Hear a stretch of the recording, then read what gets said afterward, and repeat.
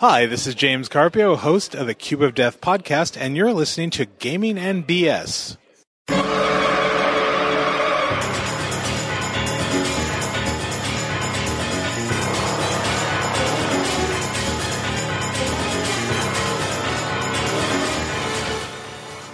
Welcome to Gaming and BS, a tabletop RPG podcast talking about tabletop RPGs. Recursive much? This is episode 80, where we're going to be talking Savage Worlds. I'm one of your hosts, Sean. And I'm Brett. Welcome to the show, folks.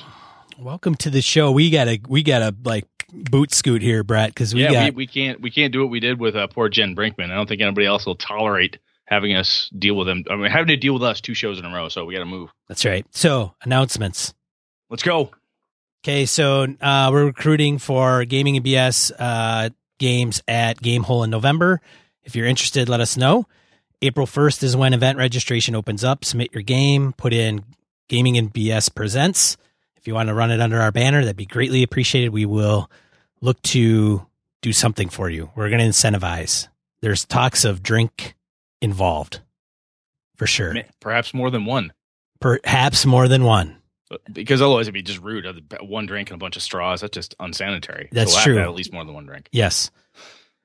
And corrections. Yes, corrections. So apparently when we spoke about Acrid Herald a while back after Gary Con, we mentioned game designer James Caprio. And who, as if you just listen to the intro, it's James Carpio.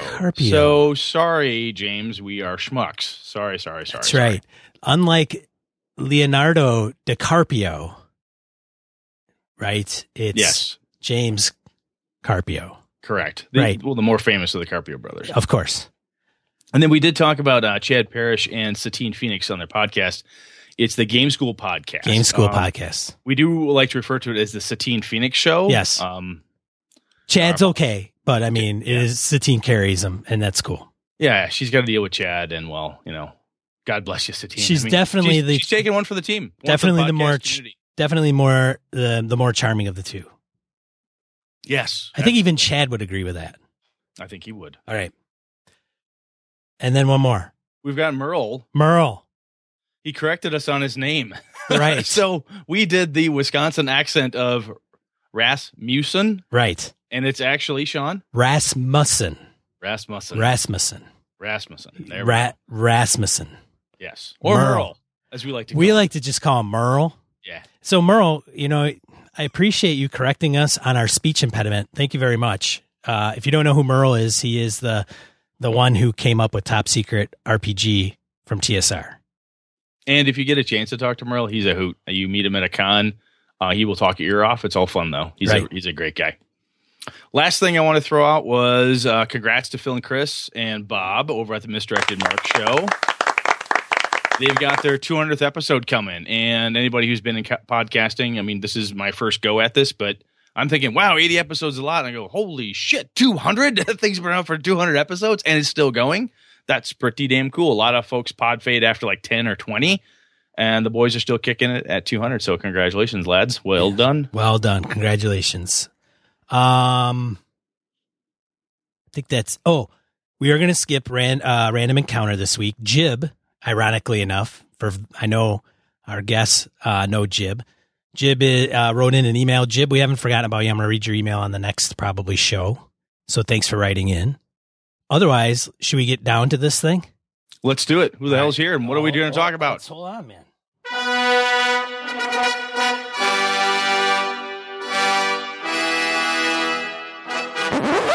All right, a lifelong RPG enthusiast, he has edited 1 million words and worked on over 100 RPG products to include Interface Zero by Gunmetal Games and Agents of Oblivion by Reality Blurs and Savage Worlds Deluxe Edition.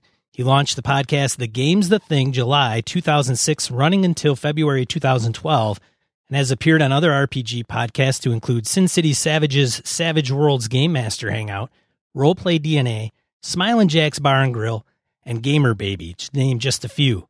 He is now co-host of the Savage Bloggers Network of shows that include SBN News and Simply Savage. Welcome to the show, Ron Blessing. Awesome. Great to be here, guys. And without further ado, web developer by day and RPG lover around the clock, he's been a contributor to SW publisher Reality Blur's website blog. He's made appearances on Sid City Savage's Savage Worlds Game Master Hangout. Say that like 3 more times fast. He has created RPG web tools Savage Worlds Fantasy Loot Generator and Savage Worlds Raise Calculator. You can find both tools at The Immaterial Plane, which is at blog.immaterialplane.com, where he houses his Savage Eberron and Savage Worlds Eberron Savage Worlds rule set. Well, I didn't say that right at all. Both adaptations of the popular Eberron campaign setting by Keith Baker into the Savage Worlds rule set. He is co-host of the Savage Bloggers network of shows that include SBN News and Simply Savage, the sexiest voice in RPG podcasting. Welcome, Christian Serrano, to the show. Thank you. That's you made me sound really impressive, man. I never thought I was that cool. I feel weak and like useless now. I bring nothing to the show at this point. I'm done. I need to what? I just walk. I read resumes for a living. Oh, that's you true. Bring a lovely beard. Oh, it's true. The beard. It is. It is pretty epic. That is a gorgeous beard. Well, thank you. I can only envy that beard. Me too. That beard's amazing, man. All I've got's a beard. And a pipe. Oh yes, and my pipe. Yep. Awesome. Well, thanks for having us. This is exciting. This is cool. So we have, obviously we're going to talk about Savage Worlds because what the hell would you have Christian and Ron here if you're not going to talk Savage Worlds? And Sean and I have talked about it before. They do have more to them than just Savage Worlds. Yeah, but maybe. Well, I do. Really? Right. Ron definitely Christian does. I just hang out. That's it. Just wall decoration. I have to say something pretty interesting. I've been podcasting on and off for 10 years, and this is only my 3rd time as a guest. Seriously? Wow. Yeah, and I'm not counting the GM Hangouts because I did those pretty regularly. But this is my 3rd time as a guest on a podcast. Because you've hosted a lot. Yeah. I was a guest on Pulp Gamer way back in the day, and then I went on to actually be on their suite of shows for a long time. And I was a guest on Lola Santa's Rolling 20s podcast, and then this is the 3rd one. Nice. Fantastic. Sweet. I had no idea. Well, 3rd time's a charm. Yeah. That's right. I'll finally get this thing right, I hope. Well, we're going to talk Savage Worlds, and the 3 of you know a hell of a lot more about this than I do. I have tried to run Savage Worlds. One was a mini campaign, and one was a one-shot, and they were epic failures. And I am dead positive I'm doing something freaking wrong because this game should not hurt as much as it did for me. I need pros. I need professional help. This is why you boys are here. We're actually here to answer your questions. Yeah, I was going to say. So, are we here to like either A, sell you on it, or B, try to help you out in what you were doing wrong? It's been a while since I did it. All right. So we'll just see what happens. We'll just see let's just kind of talk about this here. So, all right. Sean, do you want to kick us off here, or do you want me to just keep rolling? So, yeah, do you know who publishes Savage Worlds, Brett? It's Pinnacle Entertainment Group. That is Shane Hensley. Excellent. Bravo. When my friend and I had our Dark Theater app company, we reached out to Shane and we were doing we had Sean Patrick Fannin, Shintar on our character folio, as well as a regular Savage Worlds character sheet in our character folio. So we had those. We talked to Shane a little bit. And at Gen Con a few years back, I had a chance to meet Shane, talk with him. Super nice guy. I mean, the only time I've ever gone to any kind of a seminar that was like state of the state for his company and his product, he's like, Brett, we just met. Get up here and tell everybody what it is that you're doing with us. I'm like, oh, okay. Hi, I'm Brett, and I'm doing this thing. And people were taking notes. And like, oh, wow, where can I find you? And he was clearly excited, and everyone got excited. I mean, very, very nice dude. Really, really into everything about his product. And no one is kind of weird because he could have done the whole kiss the ring bullshit, but that's not him. That was absolutely not him. It was super cool. Actually, really anybody who approaches him acting like they want to kiss the ring, that turns him off completely. Really? That's the way to not approach him. I would eat that up. I'd be like, yes, bow, kneel. No, I'm kidding. I wouldn't kneel before. I would feel really socially awkward if somebody did that to me. But yeah. Do you a little trivia question? Do you know what their actual business is called? Oh, they're DBA? Well, the DBA is Pinnacle Entertainment Group. Obviously, right. No. I do. Go ahead, enlighten us. What is it? Great White Games. You know, they used to be Great White. That's right. That's right. So yeah, Pinnacle, Shane owned it many, many years ago, along with a couple of other folks. They sold to AEG, and they were kind of under control of AEG for a while. The company then split from AEG, and Shane had left the company. The company kind of went into the ground, and then years later, Shane came back to resurrect it, and he couldn't go with Pinnacle as the big business name. So initially, he just came out as Great White Games, and eventually figured out how to add the DBA of Pinnacle. So there's some non-Savage Worlds, slightly germane trivia. Indeed. Interesting, though. Indeed. That's a value add on this show. I like it. That's twice as knowledgeable as anything Sean and I have ever come up with. That's really good. So it is a core RPG system. So we're not talking a setting. It's Right. Not That's universal, right? So Right. So unlike settings, a lot of people try to compare it to GURPS, for example. Yes, that was, and this may well be where Brett went wrong with my crew. Is it's like GURPS, but, and I don't think I started off on the right foot there. Anyway, carry on. So one of the important things to know about it is that it is a core rules, right? And that it can be the foundation for a given setting or genre. However, through things like setting rules and, allowing or disallowing certain edges, or maybe introducing a couple skills here and there, you can forge it to suit the setting or genre that you're trying to play. There are certain supplements that they work well together, and then there's others that don't.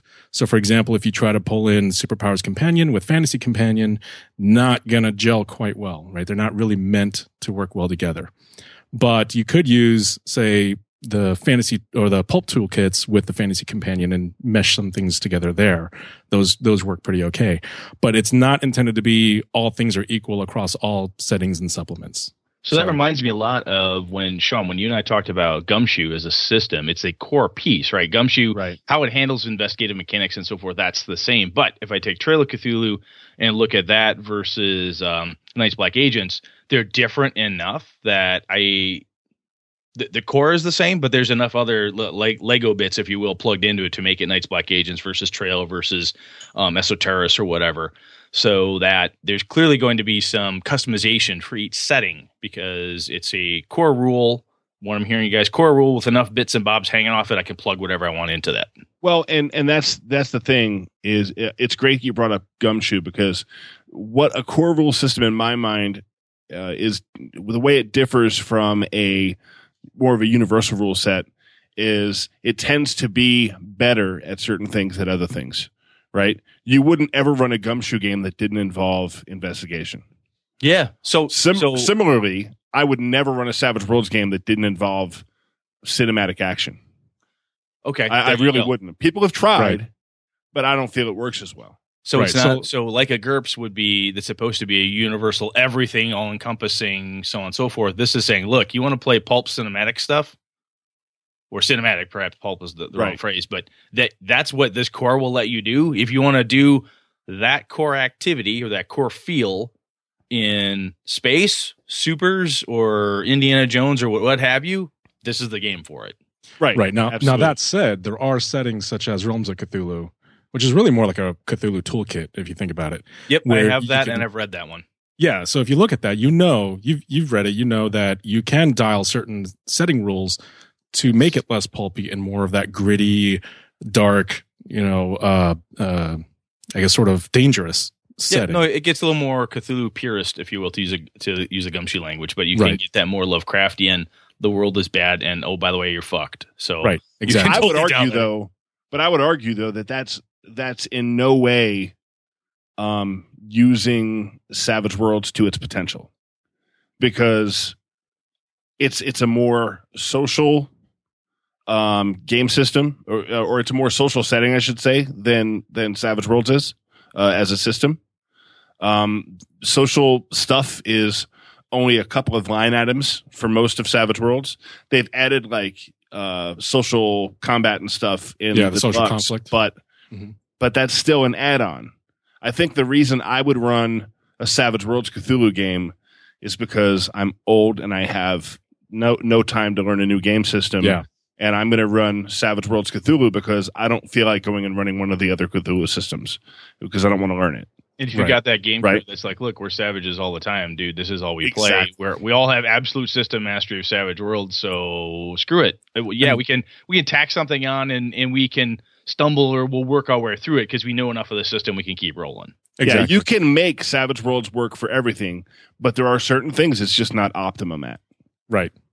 So any true Savage, I mean, there's some who might shout very loudly that you could do everything in Savage Worlds, but the reality is there's certain things that's not going to excel. Sure, you can do everything.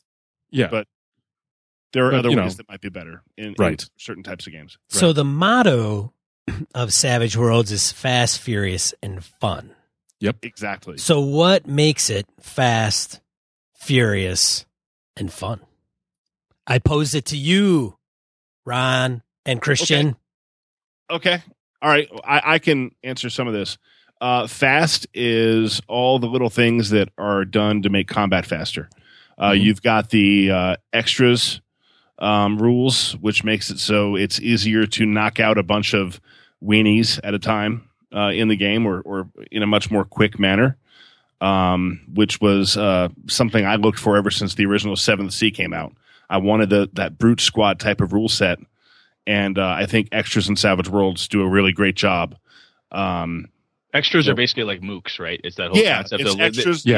This is the if you got in to use they're the stormtroopers. Yeah, I was going to say for that one or for a D&D language is like, look, if you have the boss orc and a couple ogre bodyguards, the rest of them are just little fucking goblins. They're just nothing. Yeah, exactly. So sweep through them. Yeah.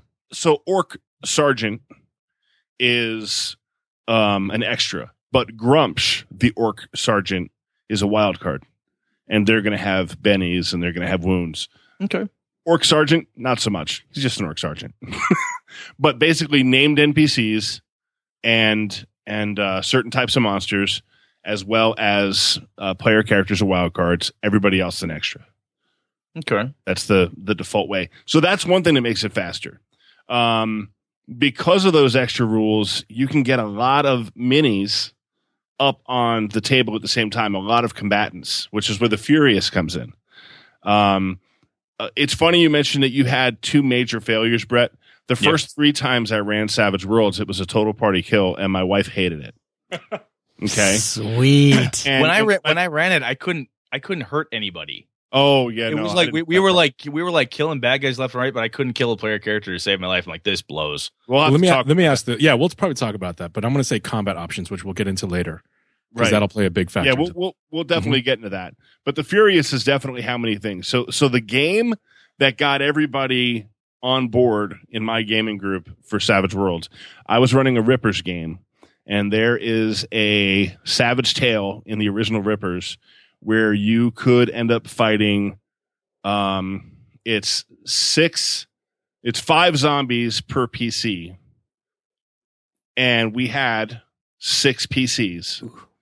So we had 36 minis on a map fighting, and we completed that combat in 45 minutes. That's awesome. Wow. Okay. Try that with that combines your Fast and your Furious. Okay. Yeah.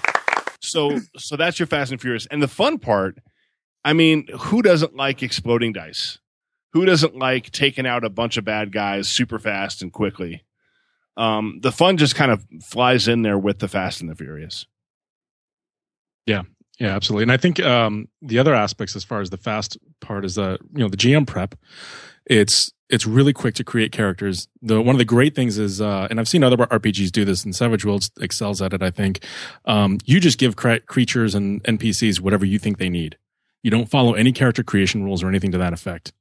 So if you think they need this edge, give them that edge. They don't even need the requirement. Just give them the blows a lot of version. game masters' minds. Which is pretty much what guys like me do anyway. You just know you're breaking the rules. But now the rule is there is no rule. Right. Well, and there's a reason for that, though. And it's part of the genius of the system is if you look at a typical D20 game, I hope people can see this. With a typical D20 game, you've got a curve where the players get more and more powerful on a straight line. Right. Okay. You're going on a straight angular line up toward being super powerful. In Savage Worlds, that's more of a mildly sloping hill. Okay. And what I mean is you can be threatened by just about anything all the way up at the legendary level. Whereas as a novice character, you could, if you get lucky, take out any monster, any creature. Right. Based on the way because of exploding rolls. Got it. Yeah. Like exploding rolls really opens things up. And it's all about how good you are, I should say, at building characters. That's a big part of it as far as I'm concerned. So from a speed perspective, making a character, usually when I hear how good you are at making characters, I think, mother goddamn, I'm going to sit here with this book for an hour or two and after crunch. I'm thinking my Pathfinder feat building. How no. I know it's faster than that, but I'm getting at is when you say, oh, you want to be good at building a character. A lot of times we think of that power gamer mentality from, I'll pick on Pathfinder or that type. When you've got tons of feats, you want to have a certain path and you want to organize yourself just so. And you guys are looking at me like, no, it's not like that at all, Christian. Well, no, what's the counter? Go ahead, Christian. It can be. I mean, there are certainly certain combinations or certain paths you want to follow, especially when you look at things like professional edges or certain combat edges that make you really good at doing one particular thing really, really well. Those things still exist. It's just less burdensome to achieve that. They're very focused edges. Professional edges are almost the closest equivalent to like a class. And the combat edges are pretty much, picking on specific skills that you want to hone in on, and it'll give you bonuses or allow you to do those things much better than most others. And one major thing that kind of prevents what you're talking about is that most companies, and you already picked on Pathfinder, so why not pile on? Kind of encourage rules bloat when it comes to having a ton of feats. Yeah, there might be many splat books. Yeah, you might have 15, 20 feats that do relatively the same thing, and you're having to kind of sift through all that crap to just friggin' pick one, right? I mean, that's really what you're looking to do. That was one of the things I had with even not basic role playing, not as much, but back when I was playing GURPS periodically, right? Was just having to sort through the volume. Yeah. Of skills and powers and shit in there just to get to it. Yeah, and Pinnacle has a philosophy that they do everything they can to avoid that rules bloat. They'll reuse edges between their settings. If they already have an edge that does this, we'll just use this edge. Right. That sort of thing. And the other cool thing is publishers or licensees, I should say. Pinnacle Entertainment Group will often allow licensees to use or to reuse some of the content from their other settings as well. As long as they ask permission ahead of time, Pinnacle might say, yeah, that makes sense. Go ahead and borrow it. Go ahead and include it in your book. And that prevents, again, that bloat of additional stuff, especially if it's just going to end up emulating the same thing anyway. They would rather just let the licensee use it than have them reinvent it. So if I say, look, I've got a blast power. A blast power is fire, ice, lightning, magic missile, or what the hell have you. Brand it how you want, but for God's sakes, this is the power. Or if right. The edge is, X, and it basically, Uber Night Fighter guy is what you're going to make, whatever. Just translate that from place to place. Exactly. Right. Okay. And so that's just another thing they do to try to avoid that bloat.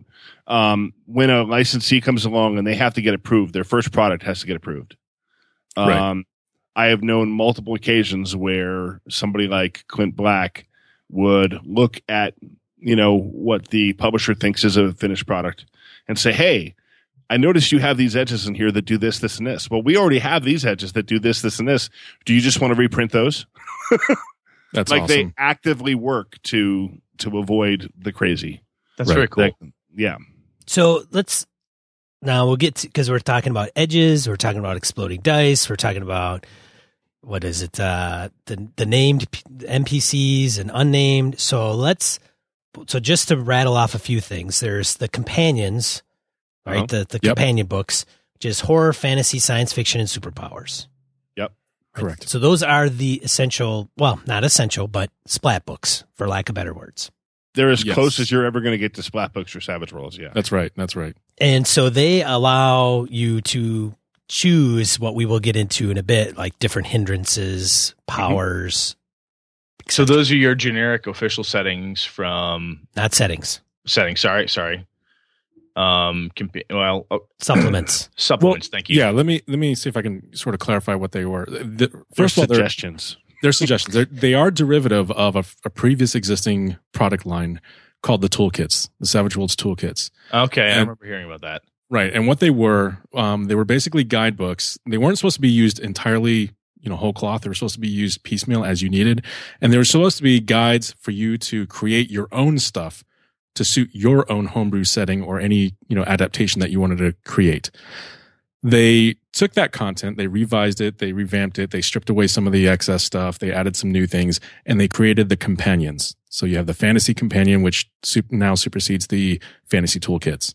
The horror companion, there was a horror toolkit, that's right. And then Superpowers companion was completely new. Well, it was based on the Necessary Evil setting. Based on Necessary Evil, right. And now they have a second edition, which revamped it again. And then Science Fiction Companion it's pretty different from the previous toolkit. They really did a lot of work on that. So if I want to build my own, because I'm a homebrew guy, so I want to build my own world. And I said, look, I'm going to build a fantasy setting. I grab this companion, or what used to be a toolkit, and then I can do that. I don't have to go say, well, I'm going to have to buy, the Lankhmar version that they have and then retweak that. No, I can start with their base and then build whatever I want on top of it. Okay. That said, one of the best pieces of advice I can give you is go ahead and grab the player's guide versions of those other products. They're usually really affordable, and they are great resources to see how publishers do things, or more importantly, how Pinnacle even does things. So you can get for $5, I think in some cases, maybe $10 at most, a player's guide to, Accursed, for example, and you can see how they adapted the rules and such to suit that type of a setting. To give you some ideas. And that way it can help you to not reinvent the wheel in areas where you don't need to. Right. Yeah, and also if they're doing something similar and I say, I could see stretching it perhaps, or holy shit, I'm glad I didn't do that because clearly that wouldn't work. Right, exactly. Okay. Exactly. So that's kind of one of the nice things. The other thing about those players' guides, by the way, they're usually, not only are they cheap, but they usually have a site license for you to print off copies for your players. Ooh. Very nice. Yeah, most of them have that. Mm-hmm. Now, with the newer settings where they're doing a separate player's guide and a separate GM's guide, in the most recent Kickstarters, that site license has kind of gone away. Right. But in their previous settings, that's what they've done. So you just buy the PDF as the game master and then print it off for everybody. So those are the toolkit / companions. Okay. And then you've got the settings. Yep. Right. And then you have settings that are published by Pinnacle. And then you have settings that are licensed. Correct. Right. Correct. So now in settings, because some of these setting books, they're thicker than the core rules. Yes. Right? Yeah. So they get pretty beefy. Interface 0. You're including a lot of lore in those too. So. Yeah, I have Deadlands Reloaded, and I have Deadlands Reloaded, and if I look at that compared to my Savage Deluxe Edition here, it's it's twice the size of Deluxe. Now, I say that in a good way, because I think if you're going to get like a setting book, hey, the more the merrier, the more fluff, I think, because that's kind of what you're buying it for. Right. But it also, so some of the properties, right, include Deadlands, which is one of the foundation settings for Savage Worlds. It was based off of Deadlands, the original, right? Yep. Deadlands became, was used to create the Great Rail Wars miniatures game. And Savage Worlds was born from the Great Rail Wars. So the Deadlands system is the grandparent of Savage Worlds. Yes. Look at that. We're all unlocking this. The history.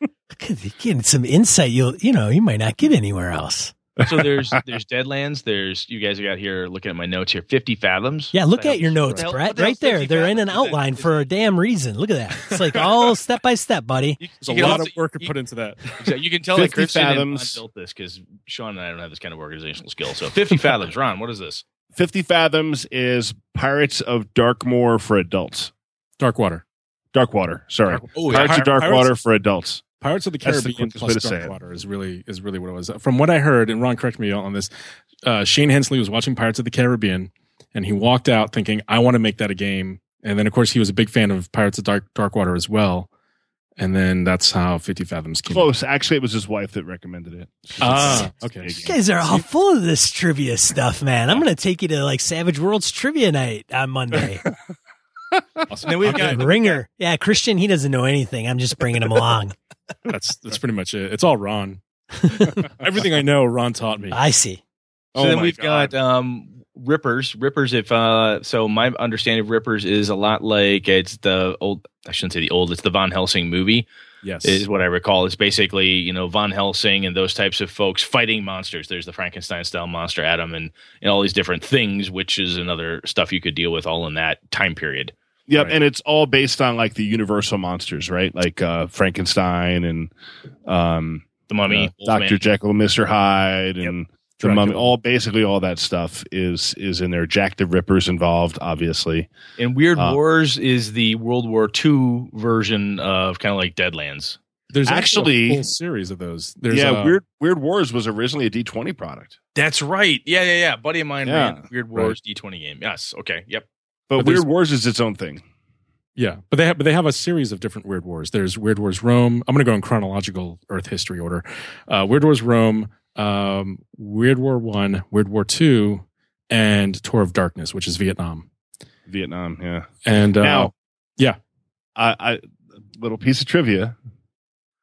Necropolis from AAA Yes. Games was originally written as a Weird War game, that's but true. since Wiggy split off from Pinnacle and started his own company with Dave Bluer and Rob Elliott at the time, they were able to keep the license or not the license, but the IP.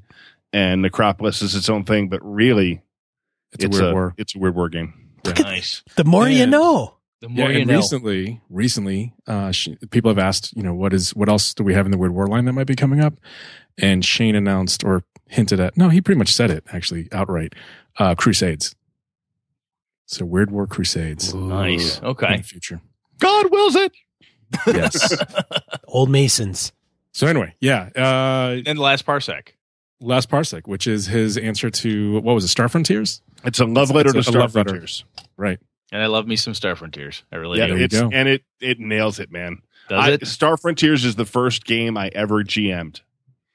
And when Cool. I saw that they were doing this, the first thing I did was they announced it really close to a convention in Denver that I met them out at and talked to them about. And when they told me this was coming, I was like, is it anything like Star Frontiers? And Shane's like, no, this is our love letter to Star Frontiers. And I was like, oh my God. And I have all the books and completely, as a longtime fan, completely nailed it. Very good. Sweet. Really well done. So licensed properties that they've got, I know that I'm a big Fafhrd and Grey Mauser fan. So we've got Lankmar. We've got Yes. Fritz Leiber's Lankmar, which is really sexy cool. Yep. Riffs, new, I heard about. And this is Sean Patrick Fannon's running this ship. Am I correct? Oh, Yep. yeah. He is Okay. the brand manager for that. And Flash Gordon. If you don't know who Yes. Flash Gordon is, exactly. Scott Woodard is working on that one, which he did the Six Gun as well. Okay. And- Yep. which Six is- Gun. Yeah. And Solomon Kane, Swordsman Against Sorcery. Yes. Yeah, Solomon Kane and Fafhrd and the Grey Mauser are my absolute favorite pulp stories. Solomon Kane is So- that one. He's that Robert E. Howard character that gets loved by the people who know Robert E. Howard well, but people are like, oh, I like Conan. That means I like Robert E. Howard. No, dude, dig deeper. Grab some Solomon Yeah. Kane. Yeah. I tell people Conan is for people that don't actually like Robert E. Howard. They just like Conan. There you I go. mean, Conan's good, I'm gonna It's I'm gonna awesome. admit that's me. So but Solomon Kane had some really interesting stories, and yeah, I did like the I film. felt like it was darker. The film bought- is yeah, I not bought a the good representation of I liked the, it. I'm saying I liked it. Leave I it like the alone. movie. I like the movie. Not a good representation Not of the accurate. books. All right, back off. all right. It's okay, man. All right. I'm not nerd raging. I'm just letting you know. I'm just telling you, I will pop you. Read the next fucking time I book is what see I'm you. saying. That's right. Yeah, no nerd rage. Read the fucking But, book. What's wrong but, with you? uh, babe? Sean I'll Fan- throttle you. I'll junk punch you. So there is there's plenty more. Like, There's a shit ton. Oh, There's yeah. more coming. yeah, and there's Yeah. more coming. It's an endless and then there's the licensees, which are the third party publishers Mhm. who are doing. I mean, we can't even. Let's just not even talk about it. There's just so much. Oh, there's a and ton those- of stuff. yeah, Standouts are obviously Interface Zero. Yeah, I got that one. That one's amazing. We talk a lot about Accursed. I did some work on heard you Interface guys. Zero, but honestly, I like it either way. So I have Interface Zero, Agents of Oblivion, Agents of Oblivion is killer. Nova Praxis, Nova Praxis is very cool, and I don't actually own Nova Praxis. and then some of the AAA stuff, Yep. Yeah. Hellfrost. Triple Ace is where I got my start as an editor, actually. the compendiums. Yeah. The compendiums are good. Yeah. So Yeah. now, obviously, if we've got this much stuff, being and Streets of published, not Bedlam. only- I got to Oh, mention Streets of Bedlam. Oh, Streets of Yeah, we Bedlam do. is I know Yeah. Jason. I know my buddy Jason Blair. Used to live in Madison. Nice. Yeah. Little So- Fierce. Yeah. Go ahead. We've got this much crap being published. That means it works, and there So much is crap, obviously- dude. It sounds No, like, crap's hey, a terrible word. come There's on. all this amazing product there. That's better. There you Yes. So when this much stuff gets put out, that means that there's clearly a market, unless these guys are totally going like late 80s, early 90s TSR where they're just going to die. But I don't see that happening. It's what comes out tends to be really good, and there's a lot of things, but I want to say this is that it's kind of the 5e finally caught on to this where they have a limited kind of runs, right? You know, where Pinnacle puts out some good stuff. They don't flood the market with stuff. But when they come out with Lankmar, when they come out with a Far from the Grey Mountains, they have a boom, boom, boom. We'll do this one, then this one, then this one. They have a Right. plan, and they approach it that way. And now So- with the Kickstarters, they're just putting them out all in bulk almost. Yeah. It's like, It's here's everything you need. Right. Go. Which is awesome. Yeah. So we've got to get it. We got to get into the system here. So everything that we talked about so far, this sounds amazing, sexy, cool. I love a lot of what we said. So we got to talk about how this damn thing works. Sure. Okay. Yeah, so go into it. we can skip. Hey, Brett, we can skip down the list that we have here, the outline that we I didn't build planned. this goddamn outline. I have no loyalty to this outline. Well, I know, and that's why I will mute Well, you. Well, we did talk about setting rules already, right? We Where did. The I will setting cut rules, a bitch. you know, you have all these settings. They all have different takes on, you know, what happens or how you play the game with that particular setting or genre. So that's pretty much what you're going to get with any particular setting that you purchase. And Brett, I'm going to say this right now, whether you guys want to do it this way or hang out on air or whatever you want to do, if Christian gets the warm fuzzy Google Plus action, he'll probably be happier and more comfortable. But if at the end of this you're not convinced on Savage Worlds, I will run a game of Savage Worlds for you on online. Let's do it. Yes. I think no matter what happens, we're going to do that. That's worth a double. We've never done a double on here. That's a first. It's a double applause. The first. Awesome. All right. So lay it on me. How the hell does this thing work? We've got exploding dice. I got cards. I got chips. I got all sorts of stuff. What happens? How does this work? You want me to kick it off, Ron? Or do you want to lead? I'll lead. All right. Ron, I think Ron froze or he's just being quiet. I don't know I'm which. good. All right. So let's start with characters, right? To start with, Savage Worlds is a classless system, which you all know. But in case Hey, let's not be Savage too class. harsh on Savage Worlds, I have right? no class. I could totally It's- do this. Yeah, it has no class. So no, it's Wow. it's Savage, right? No, so no classes. Which the great thing about that is it means you can create literally if you want to be a wizard who's like swinging a sword and not having any kind of and wearing armor even. You can just do say, it. God forbid, a wizard that wears armor. I know, shock, right? Let's start with characters. Your attributes, like in D&D, you have strength, dexterity, etc., right? You have 5 core attributes in Savage Worlds, and those attributes are represented by die sizes, starting with D4, D6, D8, D10, D12. That's crazy. Yeah, it's great. And you know what Am you I do? correct that generally speaking, it doesn't go above a D12, right? Generally speaking, unless you're using After Superpowers D12, Compendium. you add pluses. So +1, +2, +3 after D12. But in core, no. But in you can get up to D12 +2. certain in edges core. let you. You have to have Yes. certain edges that let you. Yes. So Yes. so then yes, then right.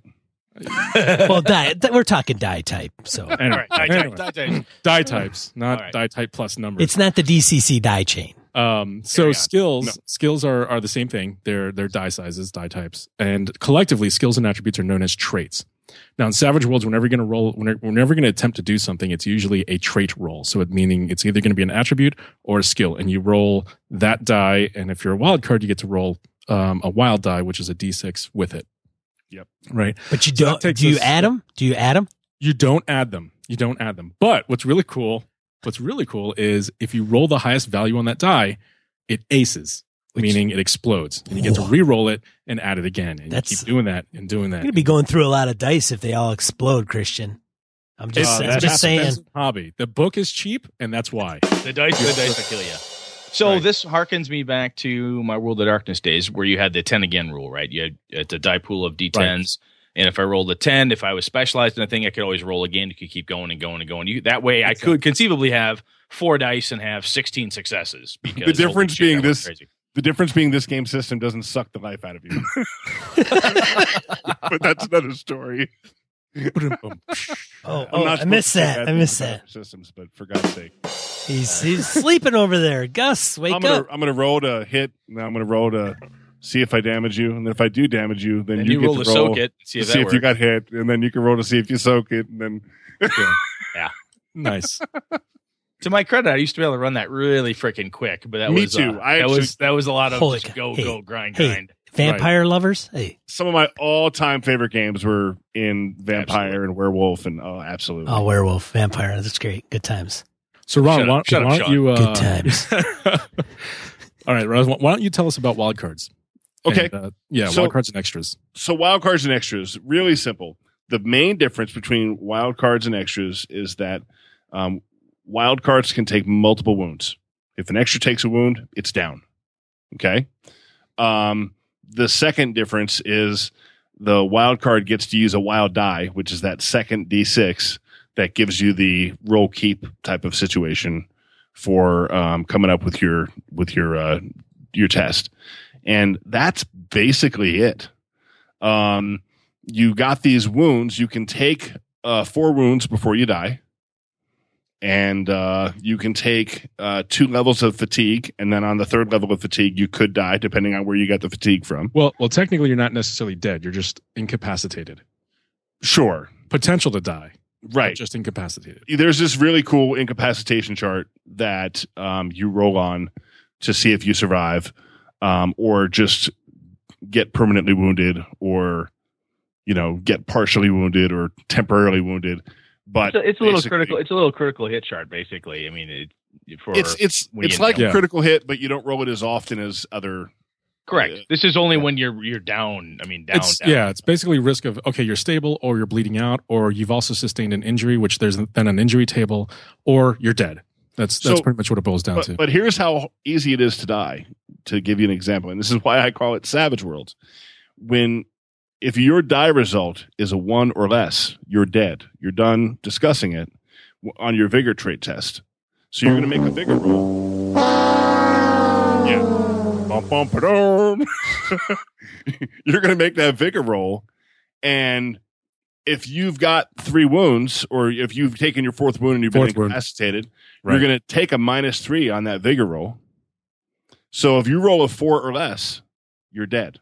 But what about these Benny things I hear? You can force trait rerolls. Yeah, can that's you not? where Bennies come in. Bennies allow you to reroll your traits. Brett loves Bennies. Do you ever tell you he loves games where players can tell him, "Fuck you, GM. That doesn't happen. Screw you, Brett. Yeah. That doesn't happen." Don't you, Brett? Brett loves losing control in games. Don't you, Brett? Shut up, Sean. If you just like having cool shit on your table, Savage Worlds is the whole reason to do it. You've got dice, obviously. You've got decks of cards. You've got whatever you want to use for bennies. You've got charts you can hand out if you want to help people it's all toys, do a better job. It's freaking chaos. Toys. It's chaos. No wonder Brett hates it. Templates. No, it's beautiful. Yeah. It sounds crazy. No, so here's the deal then. So I get it. I've got dice that explode. If I get hit, I can take up to 4 wounds, or I could die. Something permanently bad happens to me after I'm incapacitated. Something shitty there. So seriously, though, from the Benny's perspective, wild cards get so many a game. Yep, you start out with 3 per session. Yeah, 3 per session. And GM gets 1 per player character. Right. And then every wild card that the GM brings out has 2 of their own bennies. Okay. Right. Okay. There are edges that give players more or less starting bennies. Or edges and hindrances, I should say. They give them more or less starting bennies. And there are other ways bennies can be increased or reduced based on the setting. Now, wasn't there a time? Now, I don't know if this is. I think it changed from Savage Worlds Explorers Edition to Deluxe. Is when the GM awarded a benny, the GM would get a benny. No. Okay. That's never been a thing. Never been a thing. That's just Sean Sean just does it wrong. Yeah. No, on Pretty much Wow. it. Yeah. I could be wrong. I'm wrong. Hey, I'm wrong. In Deadlands, the bennies are broken out into fate chips, and there is a red fate chip you can use. Yes. Oh, yeah. And if the player uses that to get a plus 1d6 on their roll instead of a reroll, then the GM gets to draw a Benny. That's the only time a GM gets to draw a Benny in the game. Okay. Right. Now, some GMs have house rules where they'll say, if you give me the Benny, like if you spend a Benny, it's mine. Gotcha. Right? Like I use it. We but call that's a them house dicks. rule. Yeah. You call it what, Ron? We call them dicks. Oh, Right. okay. So, but It's the a main special kind of purpose, GM. the main purpose of the Benny though is to reroll trait rolls, or what else does it do? So It can be used to mitigate damage. How? So you take damage, and let's say I deal 2 wounds to you as the game master. I say you've got 2 wounds. You can make a vigor roll. Each success and raise, which is increments of 4, you get to negate a wound that you were just dealt. It's like a soak roll. Okay. As a former World of Darkness player, Okay. that's actually what it's called. and it's called a soak Well, roll. soak roll. Okay. We should just call it soak. We should just call it soak. It's easier. Okay. You Yeah. can use it to automatically become unshaken at any time. Okay. And that's which is- regardless of whether it's your turn or not. right. And So- shaken is a thing that happens if you've kind of had your bell rung in combat. It's a condition. It's a condition. Yeah. There you go. Yeah, it's a It's condition. like you got hit for damage, but not enough damage to cause an actual wound. You're or just appropriately scared, right. or someone tricked you. Hey, look at that guy behind you, and you look back. You're technically shaken. And if you're gonna take combat to a even more theoretical than a hit point, right? A hit point's a pretty theoretical concept of I've got 2 left or 3 left. If you take it down to like 4 big wounds, Gumshoe even has ranges and chunks of wounding that can happen to you. When you Right. do that, then it makes sense that you have to have these types of conditions that hit you because look, you were hit. I didn't really take a full wound. Something happened, so shaken is the answer to that. Right. Yes, or in some cases where you were hit by an attack, but you didn't suffer either a shaking condition or a wound, you just kind of write it off as a scratch or a graze or something to that effect.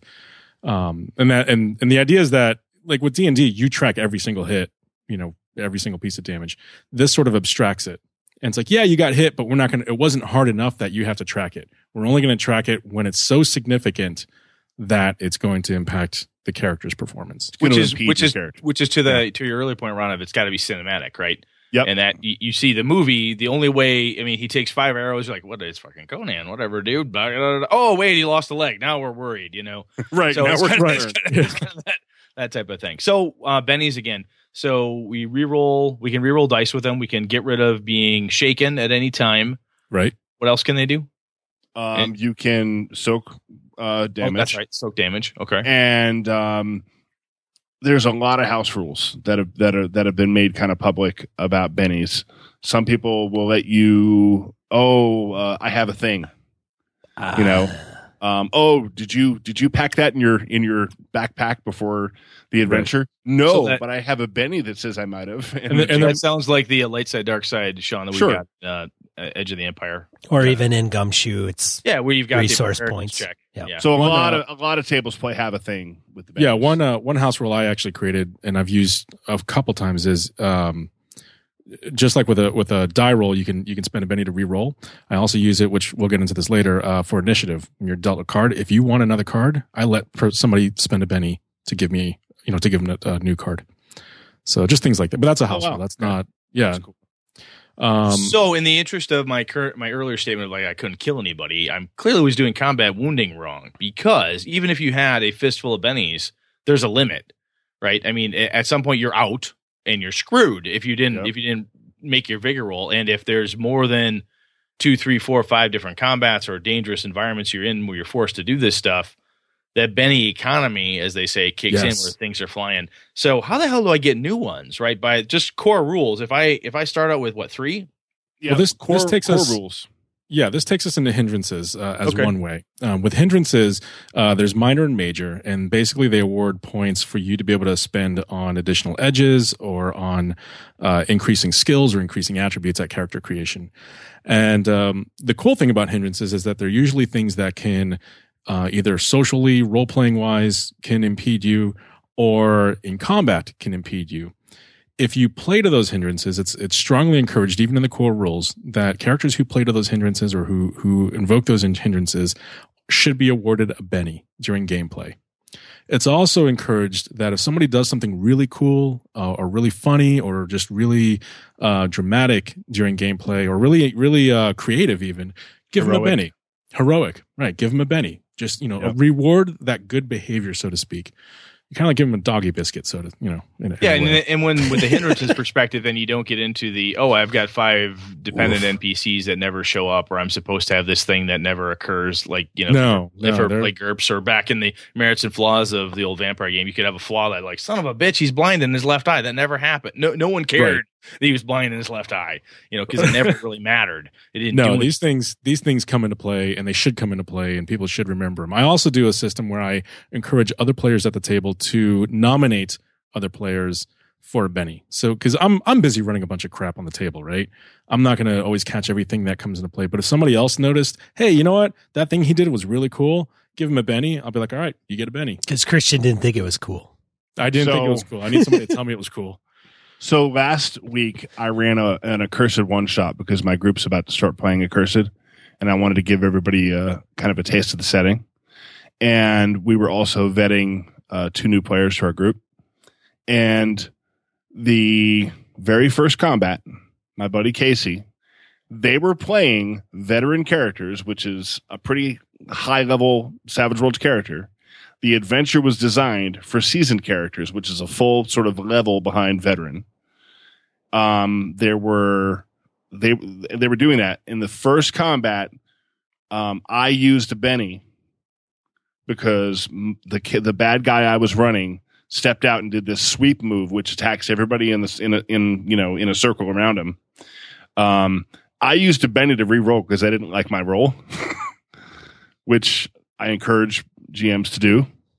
And very first combat, very first swing from my side, killed one of the players at the table. One of the player characters. Oops. One shot kill. And he didn't have or didn't choose. He had bennies, but didn't help him. It didn't do enough. I was going to say he could vigor roll the fuck out of it, but it didn't matter. He made a bunch of rolls and then eventually saved his last Benny for his vigor roll. He rolled a 3, which would have given him a 0. And then he rolled a 4, which gave him a 1. I said, your character is dead. That sucks.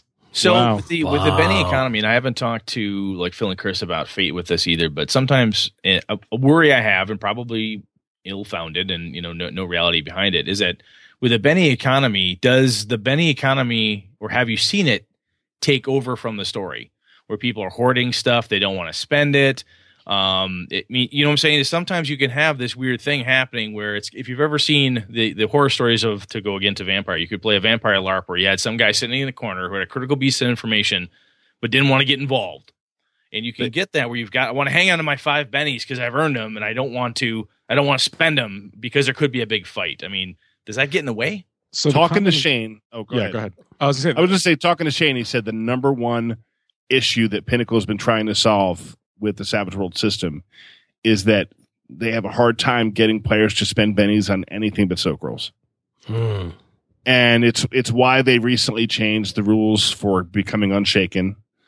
They're looking to get the players to spend more bennies. It's not that not enough are being handed out, although I have to say some GMs are pretty stingy with them. Yeah. But in general, not enough people are spending them, and I think that's just player education. So that makes sense, because when I think about why I couldn't kill my players, characters, not players. I like my players. Characters. It's easy to kill players. At least once an episode. At least once an episode. I've got to threaten my players at some point. No, but if I think I was in a situation. It's been a few years now, but Explorers Edition was the when I tried to do it. But anyhow, I think where I was in a situation where we're using them to soak the shit out of everything. Nope, I soak that. Nope, I want to redo my vigor. It's just they basically use it as a soak roll booster. Yep. It was really fucking hard to hurt anybody. And then whatever, I can't be stopped. So you need to, as a GM, I do things to goad my players into using their bennies. Put them in situations that I'll say it straight up. I'll say, you want a benny that? No. Right. Sure. Now, is that how? Now, Ron, is that house ruling by you guys? Or is that? I mean, I know the system encourages it. I was doing some rereading before the show here. I know it strongly encourages, kind of house ruling, if you will, to make this type of thing happen. But if you read it as written, and I'm not trying to be a complete prick about this, but as written, is there a mechanic in there that I'm missing that lets you do that, or is that just being a good savage game master? This is just how you do it. Bottom line is, if your players aren't, it's definitely the way you're game mastering. It has nothing to do with the system in and of itself, right? The system makes the assumption that bennies are being spent. It's written around the concept that bennies are being spent. Right. It is in the nature of players to protect their characters, and therefore they don't spend those bennies. So in my opinion, it becomes the GM's job to make sure the system runs as it's intended, which means those bennies are getting spent. See, that's I feel like I have failed. I feel like I have failed if I haven't goaded my players into each spending at least one benny on a non-combat thing. Yeah. Because that means I'm not being enticing enough with information, or I haven't pissed them off personally enough with them being able to trick a character into doing something. Got it. So I feel it's my job. So I think there's a couple of things that when you come from a game like D&D, for example, where it's attrition based and you have a resource management component to it. Savage Worlds is not that type of game, but that habit is really hard to kill. Right. So when you see a Benny, and especially because it's a metagame component, it's not an actual role playing component, it's a metagame component. When you see a Benny and you see a physical, tangible resource that you're trying to, it's just inherent that you want to protect it. Yeah, I've got 3 poker chips right in front of me, dude. I can see them away. I got 3 and I only got 3. And and you're like, something bad can happen, right? I mean, and let's be honest, we spend our lives thinking that way as far as, money and things like that too. So, it's hard as a human being to probably break that. And I think that's the struggle that Pinnacle is having is there, how do we in the rules or in the presentation say, please spend those bennies, just spend them. You're going to get more, depending on the setting, of course. Well, it can be brutal if you're out of bennies, man.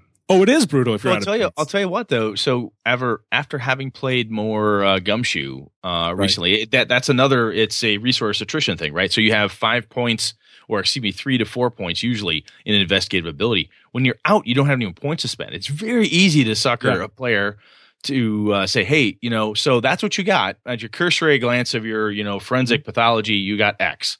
Right. Want to spend a point to try to get some more? Well, fuck yeah, I do. You give them something cool and sexy. Like, ooh, you mean there might be more for another point? I don't know. You want to spend another point and find out? Oh, motherfucker. Yeah, I spend another point. So I think coming from that mindset, if I go back to a Savage Worlds now, I'll take that same DM toolkit with me, that kit box, and I'll be able to use the same type of goading, if you will, as Ron was saying, like, hey guys, come on, throw it out there, come on. There's another technique. If there is a rule in any role-playing game that you want the players to start using, use it against them first. Yes. And that's if you want them to, if you want to get them to use wild attack, say this creature's wild attacking you. They get what plus is that? 2 to attack and damage. Bam. Yeah. If you want them to use bennies to make sure they hit something, say, you know what? He really wants to hit you. He's going to spend a benny on this. Bam, roll. Now you're going to take damage because I spent a benny. Enjoy that. Booyah. That's how you teach them. Damn it, Ron. You hit me. Yeah, I did it with one of these. Oh, fuck, I got 3 of those. Bam, to bam, to bam. Exactly. All right. It works, man. But that's a good point. That's a very good point. I think also, awarding bennies in gameplay, they're going to see, okay, there's a pool. There's a supply. I don't need to hoard these as badly as I think I do. So, yeah. And like tricks in Savage Worlds, there's this thing called tricks or tests of will. And these are little social, non-physical things that you can do to people to cause them to become shaken in combat. Okay. Right. Like, hey, look at that guy behind you, or you run up a wall and land behind somebody, or you throw sand in their face. Those are all different types of tricks. Right. Let me tell you something. Players never use tricks until one of your bad guys causes them to be shaken simply by making a miss a smarts roll. Yeah, actually, so if I think back to D&D and Pathfinder, the first time I actually got anybody to deal with Sunder was when one of my bad guys broke the guy's magic sword. There you go. You can do that with Sunder? You fucking right I can. That's Shatter. Right. And you can too. Exactly. right. For the cost of 2 pennies, you can easily step up to the plate, you lazy bastard, and cleave that sword. That's awesome. So are you guys good? Because we're like at an hour. We're going to definitely go over. I'm good. Yeah, let's keep I'm trucking. enjoying myself. Let's You do guys this. are Keep awesome. rolling. Let's keep Right. rolling. If it's So long, we're long, we're long. should we step into edges? Well, I think we should talk about edges, and I also want to get into the XP and advancement perspective, because when we talk All right. class lists and when Yep. we, how the hell do you advance and get better? Because that was another piece of feedback I got from my team was like, I don't think my guy can get any better. Right. And I'm doing something wrong, and I want to know what I'm doing wrong. I've already found out a few things. So Okay. All right. So Why let's don't you let's, cover edges, Christian? Yeah, I'll do that. All right, so edges. Edges are essentially what replaced, if you think about somebody who's transitioning from D&D or D20 to Savage Worlds, edges are what replace feats and class abilities. Okay, and that's what edges really are. There's a series of types of edges. You have background edges, combat edges, leadership, power edges, professional, social, weird, wildcard, and legendary. Background edges are things you typically take at character creation. Right. You might be able to get some of those during gameplay if the story suits it, but usually they're quasi restricted to character creation. Right. Combat edges are just like combat edges, anything related to combat, right? Just beating the crap out of people or taking a hit, right? Leadership edges are all about leading a group, usually, most commonly in situations where there's maybe like a military type group or something to that effect. And so you can bolster your team.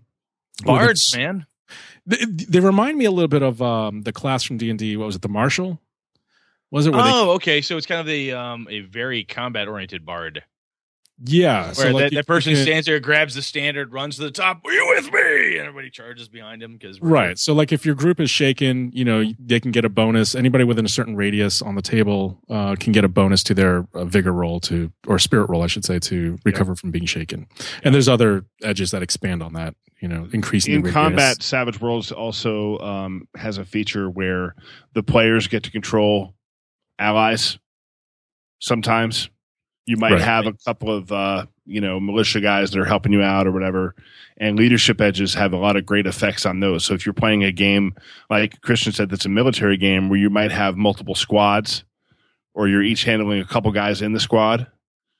Those leadership edges can be huge for that. That was a cool thing I remember reading through the Deluxe Edition when I was rereading it, was that, it encourages me and gives me a really good way to dish some of that game master duty off onto somebody else. Like, oh, God, I've got 5 different squads out there. Hey, guess what? You've got Alpha, Beta, Gamma, and you got Stevie. Off you go. Exactly right.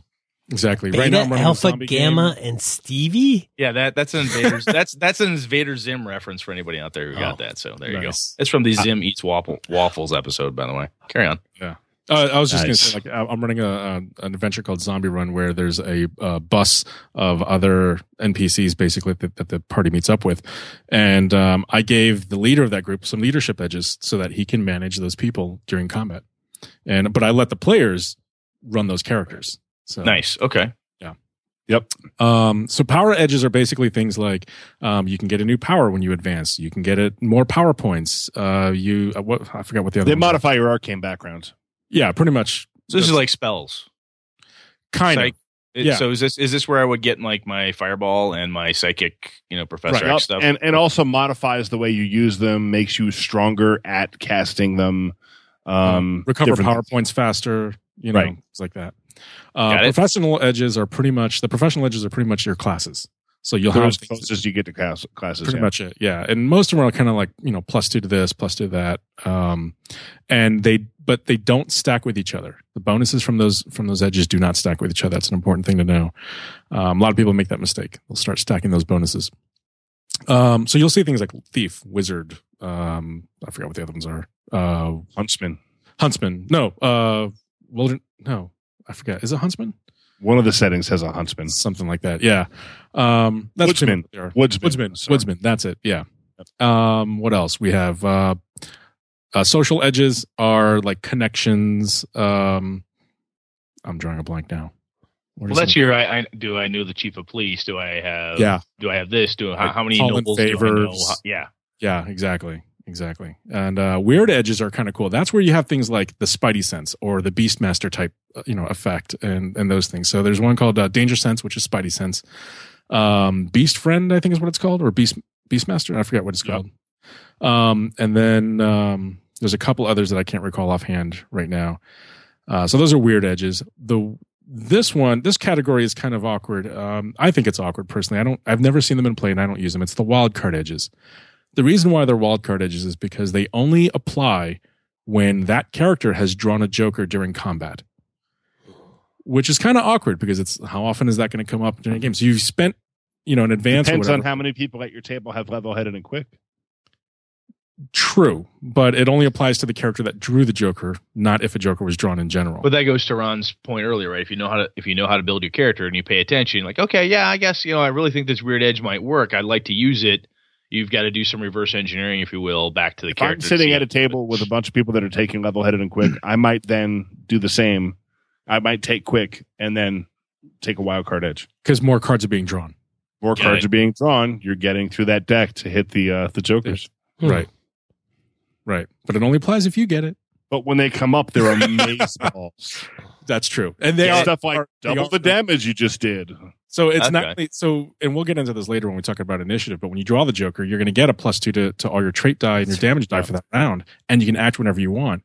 On top of that, you're going to get whatever this wild card edge grants you as well. So yeah, it's definitely impacting when it comes up. I can see guys in my group doing it because they're going to look, I don't fucking care what the odds are, dude. That's sexy. And they're going to grab it because, hey, that 2 in 52 that happens or whatever, done. And they are pretty epic moments when they do happen, right? It's like, wow, that doubled my damage. Fantastic. So, and then the last category is legendary edges. These are edges that come into play when you reach the legendary rank, which is the highest rank you can achieve in Savage Worlds. You can advance beyond legendary, like as far as XP and stuff, and we'll get into that. But these edges are sort of reserved for that level. Brett is a veteran with legendary edges in my world. I'm just saying. That's true. Nice. Oh, that's all I'm saying. Nice. So, Ron, why don't you tell us about XP and advancement? All right. I can go over XP and advancement. Basically, you're going to get an average of 2 XP per session. What? That's cheap. Quit being cheap, Ron. Your face. And so, fine. All right. Sweet. Hey, welcome to the show, Ron. Blessing, everybody. Keep in mind, you advance. It only takes 5 XP to advance. Oh. It only takes 5 XP to get an advancement. Oh, I thought I had to get to like 1,000, man. No, this isn't, yeah. That game. It's not that game. Oh. Okay. All right, cool. Hey. It's not those games. Hey, continue on, man. This is great. So every 5 XP you get an advancement. It averages a little less often than every other session. And you could tweak that as a GM. I'm about to run a Cursed, and because I know I'm running it for 10 sessions, I'm starting everybody at season and giving out 5 XP every session. Damn. Because it's going to be awesome. That's aggressive, man. It's going to be great. Yeah. So, when you get an advance, you can do one of a couple of things. You can get a new edge, once per rank, and I'll explain ranks in a minute. You can get, update an attribute. So let's say your attribute of smarts is a D4, like Christian's. You could raise it to a D6. Hey-o. Okay. All right. So that's how I increase my D4A. It's animal intelligence. That's right. D4A. So that's animal magnetism. Or you can increase your skill. Yeah, there you go. You can increase your skills. And there's you get a couple of skill points, and it depends on the way you want to spend them. Now, we said every 5 XP is an advancement. Every 20 XP changes your rank. At 0, you are a novice. At 20, you are a seasoned character. At 40, you're a veteran character. At 60, you are heroic. And at 80, you're legendary. And once you become legendary, you only get an advancement every 10 XP after that instead of every 5. Now, why is rank important, Ron? Rank's important because a lot of the edges in the game and the powers in the game have rank requirements. Oh. And there's cooler stuff that you can do. Like, you need to be a veteran to cast the zombie power, which means you can make other people zombies. Right. And even within some powers, they have like tables of what like a summon type power. Yep. There might, or something to that effect. There might be a table. Powers of like, can get cooler. Yeah. Yeah, exactly. Like there's a shape change power that, depending on your rank, tells you how cool of an animal you can turn into. That's what I was thinking of. Shape change. Yeah. Now, also with regards to powers and rank, once per rank you can take the new power edge. Yep.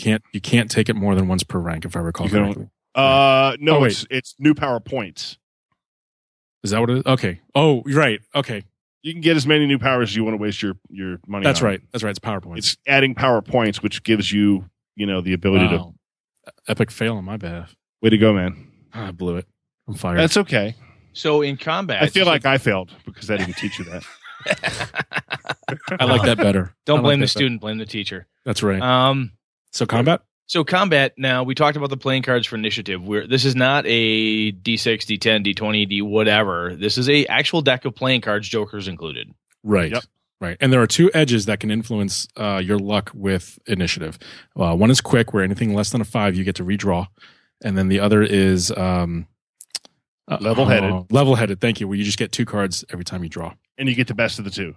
Right. And then there's improved level-headed that lets you get 3 cards and choose. And if you have both of those, if you have quick and improved level-headed, any card that's less than a 5. Actually, that only applies once. Oh, really? Quick only comes into play if all of your level-headed cards are under. Right now, I know I want Christian to run my first Savage Worlds. Yeah, game, me too. That's right. I can break those rules left and right. I know. Yeah. I'm kidding. Let's get quick and level-headed awesome. going. I've been doing it wrong. Oh, that's okay, man. It happens. So why is the playing? So I look at the deck of cards like, what a pain in my ass. What's cool about this? They're the best thing ever because you always know when the next person's up because it's a countdown from ace to 2. Right. Okay. So it's a misconception. You don't have to. Harder. Yeah, it's easier. You don't have to keep track of rolling initiative and say, oh, he had a 20, so he goes, and then 17 goes, and then this. It's literally you just count down. You're like ace. Everybody has an ace. Ties are broken by reverse alphabetical of the suits. Yeah. Right. Which, by the way, is not a weird Savage Worlds thing. That's actually how it works in poker too. Mm-hmm. That's right. Yep. So it's super easy. It's like the number one thing I have heard from people that play Savage Worlds that go away from Savage Worlds, they tend to bring the card deck with them. Right. They tend to say, oh, I'm going to start using this Savage Worlds initiative in my other games. That's one of the biggest things that gets taken away. And the reason, sorry, go Christian. I was going to say, it's just a big misconception when people first come to Savage Worlds. They're like, oh, this is gimmicky. This is stupid. I want to roll a die. And it's like, hold on, just try it. And when they try it, they love it. They absolutely love it. Because again, nobody loves it more than the Game Master. You look across the table and it's like you see what everybody has. And then, of course, you have different effects like card draws are used on other tables and other situational rules as well, and so the suit might matter in those cases as well. So it's a nice twist to random tables. It's a really cool element in the game. But you were going to say, Brett, go ahead. No, I was going to say, so we've got 2 jokers in the mix, right? And the jokers let you go whenever you want. Is that the key? That's it. Okay, they let you go whenever you want. If 2 people have jokers, they have to roll off agility, right? And that's and you get bonuses. And if you pull a joker, you automatically get a +2 to all of your rolls for that round. Damn. Damage and trait rolls. And the other thing is you can act whenever you want, including interrupting, I believe, automatically. Yep. And there was one other. Oh, there's also a setting rule that you can employ if you choose to, where whenever a joker is drawn in combat, everybody at the table gets a Benny. That's a setting rule. That's a setting rule, but it's a fun setting rule. It's a good way to add to that. I use it at conventions to make sure I'm giving out enough bennies. Yeah, because at a convention you want to keep it rolling, and that way, in case you got one guy who's a little timid, not quite sure, dude, here's one, just go. Yep. And they're all going to not know me, and so they're going to be weaker minded against my charms to get them to spend their bennies. So I feel like I should give them more. Your Jedi mind tricks aren't quite as powerful when you don't know them. Shut up, Sean. Oh, sorry, Ron. Now, whenever a joker is drawn, too, you immediately reshuffle the deck. So one cool tip is keep 2 decks of cards at the table, so that if you're in the middle of combat, you're not stopping it to shuffle that deck. You just grab the other deck, let one of the players shuffle it for you while you're moving on with combat. And like just that. from Clint Black, when you do that, whoever you hand the deck off to, you usually give it to the person with the fewest bennies and give them a benny for shuffling the deck. Yep. I have heard or read that somewhere. Yes. Okay, cool. Very cool. That's a Clint Black special from way back in the day. Mm-hmm. That's good. That's rocking 2003 right there. Nice. So just so I'm clear, then it sounds like the initial and Christian, you said this right. So the cards, the bennies, and the dice, it feels like there's a lot of stuff on the table potentially, and the new person coming to it like Brett is going to go, "Fuck, dude, what do I need all this shit for?" However, you want to travel light usually. Yeah, I do. I mean, seriously, I want to show up with as little as I have to. However, that means not like a ton of stuff. I don't need, a crate of poker chips with me. I don't need that. Depending on the volume of people at the table, it's going to come and go and everything's going to move. But and let's be honest, you actually don't need anything physical for bennies. That's a good point. You really don't. They can have tick marks on a character sheet if they need to. That's a good. Okay, and it's just a fun element. Some people will use bennies instead of just poker chips. Like for my Eberron game, I actually have these little acrylic crystal shards to represent dragon shards. Oh, nice. And they in different colors do different things. Basically, I borrowed from Deadlands Fate chips. I've got metal doubloons for my 50 Fathoms game. Yeah, cool. So I got the shell casings you shot off for my Weird Wars game. Or it could be perfect for Streets of Bedlam too. Those casings. Yeah, I took one of my guns out the range and it rattled through a couple hundred rounds and gave Sean a bunch of empties so we could use them as bennies. Nice. Well, I use about 40 bennies, so if either of you guys want to send me some like 40 casings, that would be awesome. I'm not a gun guy, but I'd love to have if I'd known that the other weekend, I could have easily collected. Give Brett an excuse to shoot up stuff. I'm gonna guess you'll shoot guns again, Brett. I will totally shoot guns again. It's going to happen. I follow you on G+.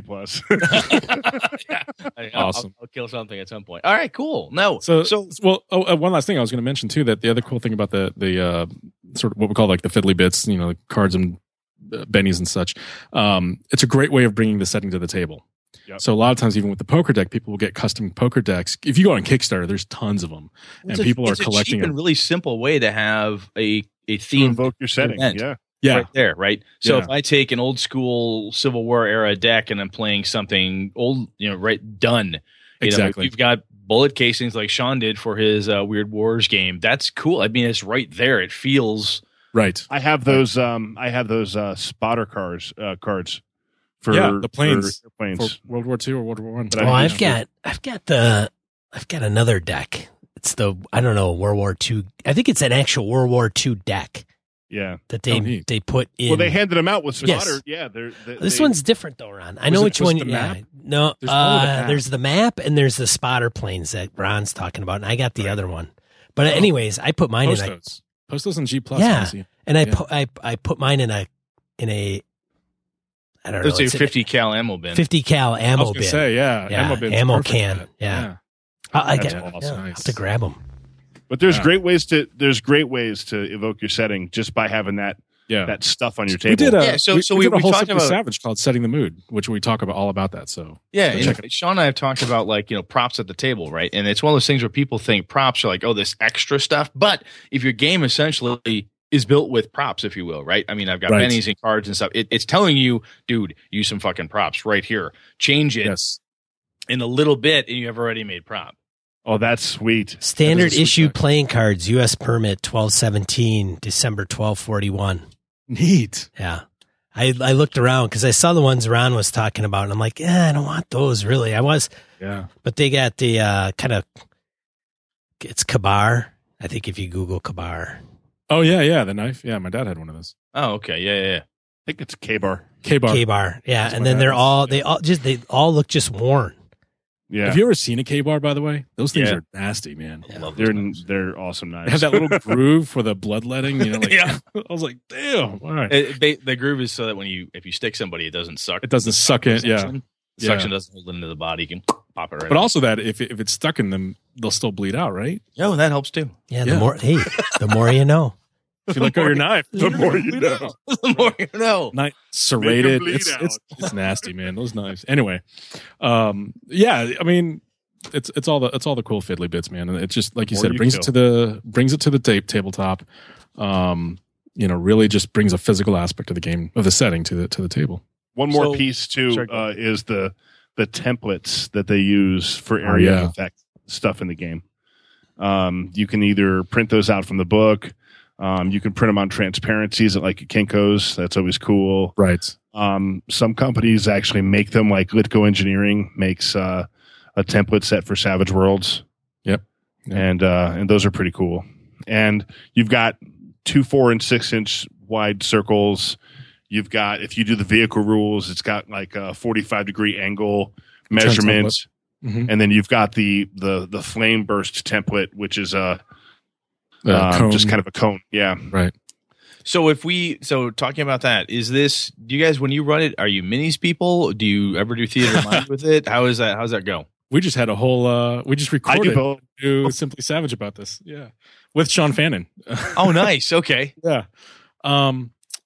Ron is, well, I'll let Ron talk about his perspective. I think Ron froze, actually. He did freeze. Yeah, I did both. He does both. I don't know. You're good. I think you're coming in. Can you hear me now? I can hear you. We can hear you. Okay. Yeah, you're back. coming in. You're back. You're back. In. Cool, man. So basically, I do both. There are very simplified rules in the Savage Worlds Deluxe for if you don't want to use minis and how you handle those templates. But I think depending on the importance of the combat, you kind of decide which way you want to go. If you're going to take out a couple of quick mooks, skip them and go theater of the mind. If you've got a big set piece thing happening, like a big climax, I think the minis are cool and helpful to show them the gravity of their situation. Like, I would have never have wanted my players to go up against 30 zombies in Rippers without being able to show them, here are 30 zombies on the tabletop that you're going to fight now. You want them to see the impact. But just as you spoke to earlier, having 30 zombies on the table isn't a big deal. In 45 minutes of combat, But it sure is scary for your character, right? Oh, yeah. You're playing on the whole concept of players protect their characters. 30 zombies, a very swingy die mechanic. Fate is not probably on your side. Right. Yeah. It's still deadly. So, Christian, you a minis guy then too? For same reasons? I do. There's some things where I'll just kind of say, we're going to abstract it because it's not worth setting up a table for. It's a short scenario. But then there's others where I'm like, I'm very much visual. I like the tactical. I love tactical combat games in RPGs. And I like using the templates. I like having the exact distances. I like, there's certain edges and mechanics in Savage Worlds that players will often design their characters for, and I want to let them use that. I will say I've spent most of my games without minis running Savage Worlds. So Savage Worlds, it does not require minis by any means, but I don't think so. But it's certainly designed with minis in mind. In fact, as Ron said earlier, it came out of the Great World Wars minis game, a skirmish game. Okay. And there is also Savage Worlds Showdown, if you're not familiar with it, which is a miniature skirmish game. And it's cool. Free. Yeah. Nice. So you use any minis that you have. Yep. And so a lot of settings will also publish, a lot of publishers will publish for their settings figure flats, which are great because you can just print off as many as you want. They're usually paper minis. And they'll do like vehicles as well. Pinnacle has done some vehicles. The Necessary Evil ones are some of my favorites. Whenever I think Savage Worlds and minis, I think Carl Kiesler. Oh my gosh, that stuff like his templates. He just posted his latest Ghostbuster stuff, his Ecto one. I'm like, oh my god, Jesus, dude, that guy makes some awesome stuff. Oh, he's incredible with that. I loved when he did the Stay Puft Marshmallow Man slightly charred. Yes, that was fantastic. That's gorgeous. Yeah, there was a guy that was running a game at Genghis Khan in Colorado a few years back, and it was a Fallout game. And he had the soda pop cans, not cans, the tops. Caps. Thank you, lids. Yeah. Jesus, Lids, caps, pop caps. So you had the pop caps actually made up with the brands that are in the Fallout games and all this stuff. And he had them weathered, and he had all this great terrain. And those pop caps were the bennies, right, for the game. Guys can go all out for Savage Worlds with their, not just the minis and the terrain that they can use, but also with their bennies and their cards. And Now, one thing I wish I could do, and I wish I had the time for, is like either the paper terrain, the paper, foldable terrain, or even just like those resin based ones and stuff like that. I see those things and I'm like, oh my God, I wish I could have that. Randy Farmer and his paper terrain. Holy cow. God. Yeah. But me, I'm like, pretty much white gridded map with markers and paper figures. There's a guy in the Savage community by the name of Norm Hensley. His nickname is Norm, no relation Hensley, because he's not related to Shane. But they're friends. And he's got some amazing pics of terrains on his blog online. Yeah. Well, his photos game was amazing. In the Showdown game. And in the PDF, I'm sorry, are his photos of his miniatures and stuff, and it's remarkable. Yep. But yeah. So where are we left off? Combat target number. We just got through combat. Talked here. about target number and raises. We haven't gone over it. I think if we cap on that, I think that's a good spot. That would be a good spot because I think the rest are going to be. I mean, there's going to be way too much to cover. There is. Oh yeah. No worries. No, but this is really good. This has gotten me interested again, thinking, okay, I've already found a few places where I went wrong, so this is helpful. And this isn't as quite honestly, I saw some of the extra stuff. I'm like, God, fuck, that's going to be just annoying as hell. But listening to you guys talk about this is helpful. This is good. I like this. Cool. Okay, awesome. So target numbers are simple. Almost all target numbers in the game you're going for a 4. Right. The only differences are when you're going to hit somebody in melee, which is you're going up against their parry, which is a derived stat. And if you're trying to damage somebody, wounds are given based on their toughness. So if you make their toughness, you're going to shake them. And every raise you get that you beat their toughness by, which is increments of 4, that's how you wound them. Right. And those are the only 2 circumstances where your target numbers are not a 4. And opposed rolls. Well, opposed rolls is, all right, fine. Opposed rolls. That's the 3rd circumstance. Right. But other than that, it's always a plus or minus off of that 4. Right. So, all right. So you just talked about raises, which was, every 4 over. Every 4 you beat your target number, you get a raise. Some effects, it matters how many raises you get. Most effects, a raise is a raise, and you stop. Right. So like fighting, for example, if you get a raise on an attack roll, it's just 1 raise. And if you get 3 raises, it doesn't matter. It's just 1 raise will give you an extra D6. So an extra D6 of damage. Right. So we already talked about wounds and incapacitation earlier. Right. Yep, there's 3 wounds. Right. Shaken, we've talked about. Fatigued. Ron touched on earlier. There's different ways you can acquire fatigue. This is covered under hazards. There's 2 levels of fatigue. It's fatigue and exhaustion. On the character sheet, typically you'll just see fatigue 1, fatigue 2, and then incapacitation. Typically, a fatigue is something like, you haven't eaten in a day, or you haven't slept, or fire, or you've been walking choking, through the desert or the swamp. Exactly. And then you just take a level of fatigue. And then to ameliorate that, you just, do whatever it is that you have to do to recover that. You eat, you sleep, you go into a cool environment, whatever it might be. There's also ways you can do fatigue for like bumps and bruises, which is a fantastic way to sort of emulate like, hey, you just tumbled off the roof and landed on the ground. Maybe you didn't take a wound per se, but you're going to take a level of fatigue because you got some bumps and bruises from that. I don't think I should be shaken. Fine. Fuck you. Bumps. Fatigue. Right. Poisons can affect fatigue. Drowning can often affect fatigue. Radiation. People who drown tend to really be tired. Yes. They tend to get tired fast. They tend to get tired fast. With all the water in the lungs, just wears or wear it out. Lack of oxygen. Just tired. When that happens to me, I just want to put my feet up and chill out. The dangerous thing about fatigue is that it also those penalties, those fatigue penalties, stack with the wound penalties as well. With the wound penalties. So you can literally be walking around at -5 with -5, right? And walking, mind you, you're still engaged in combat, but you're at -5, man. So by the way, a plus or a -2 in Savage Worlds is huge. Yeah, anything more than that. And that is a message that you're either going to automatically succeed or more than likely fail. Well, if you're looking at 4 as your target and I go up by 2 or down by 2, son of a holy crap, that's bad. Exactly. So one of the things I was going to mention is how many players do you get that, I'll have everything at a D4 and hope that it explodes because I have a 25% shot of it exploding. I have more people at my table that know math, so they don't do that. Okay. Right. But, See, I don't know math, right?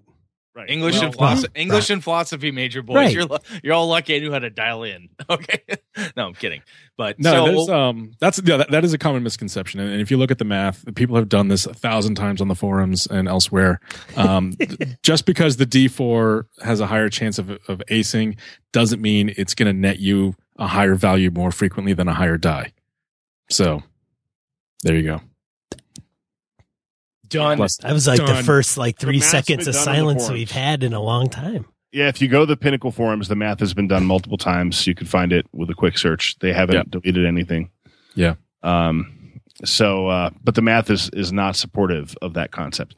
Now, that said, you do have a decent chance of success with just a D4 because you have that D6 wild die. Right. And so Savage Worlds does, as a system, sort of encourage you to have a bunch of D4 skills as a brand new character, because when you use an advance to get a new skill, you just get one skill at D4. That's right. And you basically lose your other skill point.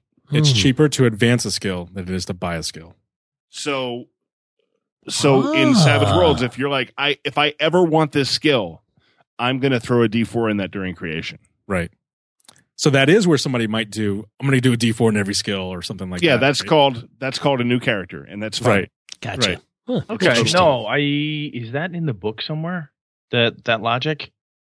I don't wanna think they say- present it as I a wanna It might be, but strategy. I've got I don't know read if that it's book in the so many times. logic as much as it is just somebody realizing the fact. No, that makes Right. sense. But I get that's totally legit then. Okay. No, I get that.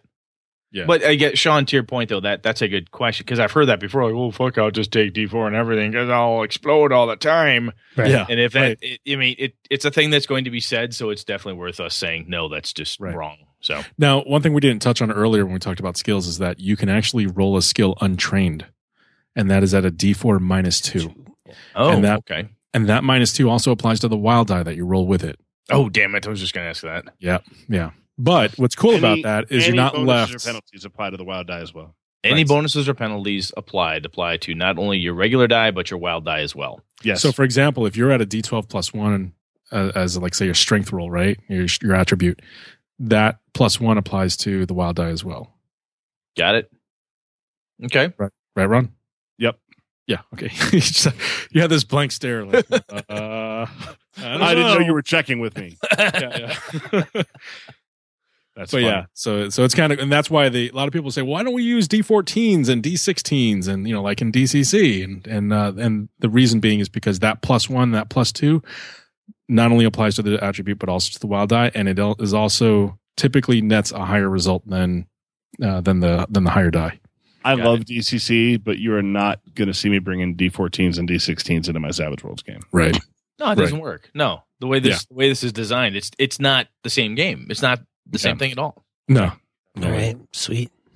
So, and to answer your question earlier, Brett, about what are you doing wrong, and since we're talking about combat, we don't have to go into so many. We would take up like another 2 hours if we were trying to figure out what Brett's doing That wrong. could be a new podcast. What did Brett do wrong? What? I'm gonna get that domain right now. This guy.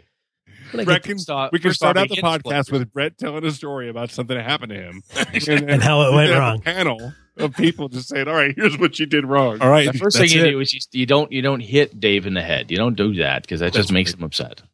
Right. That's right. All right. Should not have pounded all that Jaeger before you started shooting. I smell a new podcast brewing, man. There we go. This is it. No, what I was going to suggest is if you get a chance, speaking of combat, go through the combat options. That chapter in the book. There are tons of combat options. Everything from the drop to wild attacks to grapple to everything. Print out that page and have it in front of every player that's new to the game. There's a free GM screen that you can download that actually has a summary table of all the combat options that you can look Very at. nice. Okay. And that is where you're going to be able to apply the hurt that you've been trying to apply to your players as well. Well, the other yeah. thing I'm hearing here is that from a system mastery perspective, I mean, Player characters. Sorry. Yeah. Well, whatever it takes. So I mean, I look at my deluxe book here. I mean, index included. I'm looking at 160 pages, which is nothing, right? And there's plenty of fluff and different components of it. So, anytime you're going to run something new, I honestly think one of the major mistake I made at the time was I tried to run it too fast. And by that, I mean, when we came up to a rule perspective, I was not able to do the usual Brett thing. Like, I could make a ruling because I had a level of system mastery. I didn't fucking know the system, so I can't make a ruling. Because one of the cool things about Savage Worlds is 9 times out of 10, that ruling that you make is probably right anyway. If you understand the paradigm of Savage Worlds. See, that's the thing though, is I wasn't there yet. So I take a minute, look it up, and say, hey, let's do the thing. Hey, Brett. And the Benny groove wasn't there either. And what you guys have told me here makes more sense. Hey, Brett. Hey, Brett. If you're gonna run a game, dude. Read the rules. You may want to know the rules. That's all I'm saying. That is really good advice, Sean. Just going out on a limb here. How did you? Why you're the host? Hey, that's incredible. They don't bring me on for my good looks. I'm just here for the abuse. Hey, let's get into die roll. Right. Holy crap! Holy Jesus! Wow, we made it. Die roll. 2 to 4 miscellaneous points of gaming and or geekery we want to share with you. Brett has a couple. I have a few. Christian is participating. Ron, it's okay if you don't, but if you have some in your pocket, we'll get to you as well. Some random gaming geekery? Yeah, if you got a reference, link, news, geekery, gaming, doesn't matter. Brett, you want to start off? Sure thing. There, got 2 of them here, as Sean said. There's a long lost H.P. Lovecraft manuscript that was found. Apparently, he'd penned it for Harry Houdini.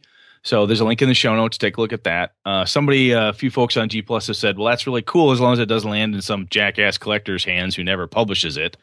But we'll see what we shall see. That's kind of cool that has been found. Would that technically fall under public domain? Yeah, I don't know. It might. It very well might. Oh, man, I hope it does. Go on, sorry. No, that's okay. Good question. I hadn't thought about that. The other, I was kind of in the lost books recently, found Heinrich Himmler's stash of witchcraft books have been located as well. dailymail.co.uk. I'll get a link in the show notes there. He had, for the last 50 years, has been lost, and they've located this. So anybody who's playing Delta Green or any Weird Wars type of game, this is just fodder. It's could be some cool stuff to. So my nephew is in Prague, and that's where they found it, right outside of Prague, a library that hasn't been accessed. He may have. I have. He did. We can neither confirm nor deny. He tried to Skype me earlier. I don't know. Maybe that's what it was about. Awesome. I know, right? He's in the dark. Sean, Uncle Sean, if you could hear me, yeah, they found it. I don't think so. And then you hear screams of anguish as a horror from the deep. Just Anyway, he's awoken something. Right. So I have Pinnacle Entertainment Group, Home of Savage Worlds. You got to list that. We got to put that out there. That's Home of the Savage World on the web. Savage Worlds Reddit. Yes, there is a Savage Worlds Reddit. Christian, Ron, you guys go there often or no?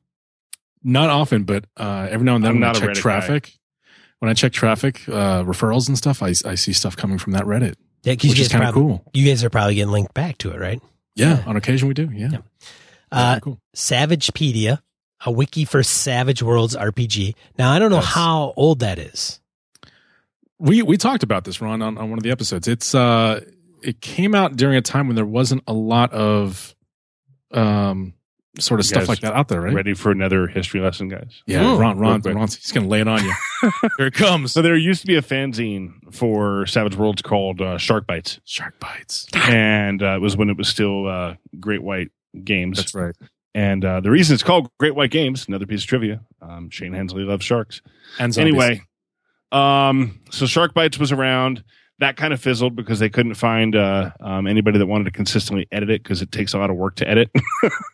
And a lot of the stuff that was collected on Shark Bites and a couple of other sites got kind of pulled together into the Savagepedia. So it's been around for about 10 years. You can find copies of Shark Bites in Savagepedia, I believe. Yep. All that stuff's in there. Yep. And then the last one I have, Christian didn't even use, Savage Eberron. Oh, that piece of crap. Hey, man.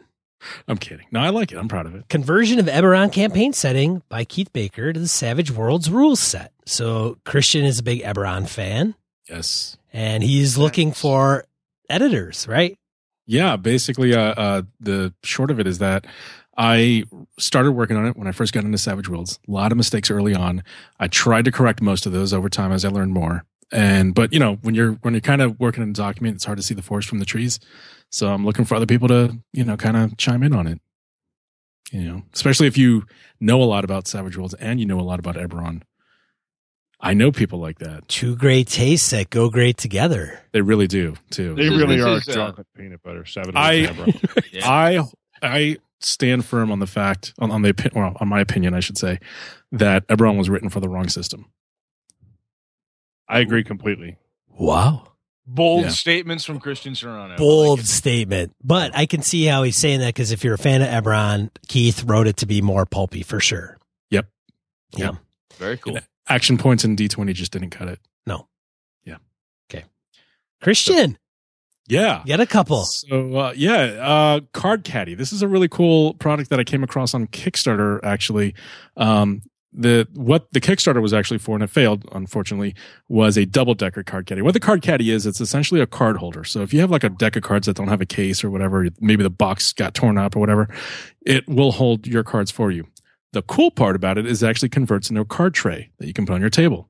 So as you know, in Savage Worlds, we use cards a lot. We have the adventure deck, we have the action deck. This is a great way to store those cards, and it also protects them. So even if you do still have that tuck box and you toss it in your bag, put it in this card caddy and it'll protect them. And then, of course, you have a card tray. It's also good for other games like Magic the Gathering and such as well. So pretty cool little device. And they're pretty affordable. Right now, they're doing a thing for March where you can get a green case and a white case for $9.99 and with free shipping from their website. Kind of cool. You can find them on Amazon in general for about $5 or so, $6. So they're really cheap and they're really handy. The other thing I've got, if you're not familiar with Clockworks, this is a webcomic by Sean Gaston. He is the artist the illustrator, I should say, for Streets of Bedlam, which has some of the most fantastic artwork I've ever seen in a Savage World setting. And Clockworks is his comic and his setting. And he's also working on it as a Savage World setting. The cool thing about it is he's got a Patreon campaign going, and his next goal, which I can't remember the amount, but he's close. He's getting close to it. He promises to start publishing additional Savage Worlds rules content to his blog weekly if he hits that goal. He has an open Google Doc, where he has all the setting stuff open and available for anybody to comment on or to use the game and run it.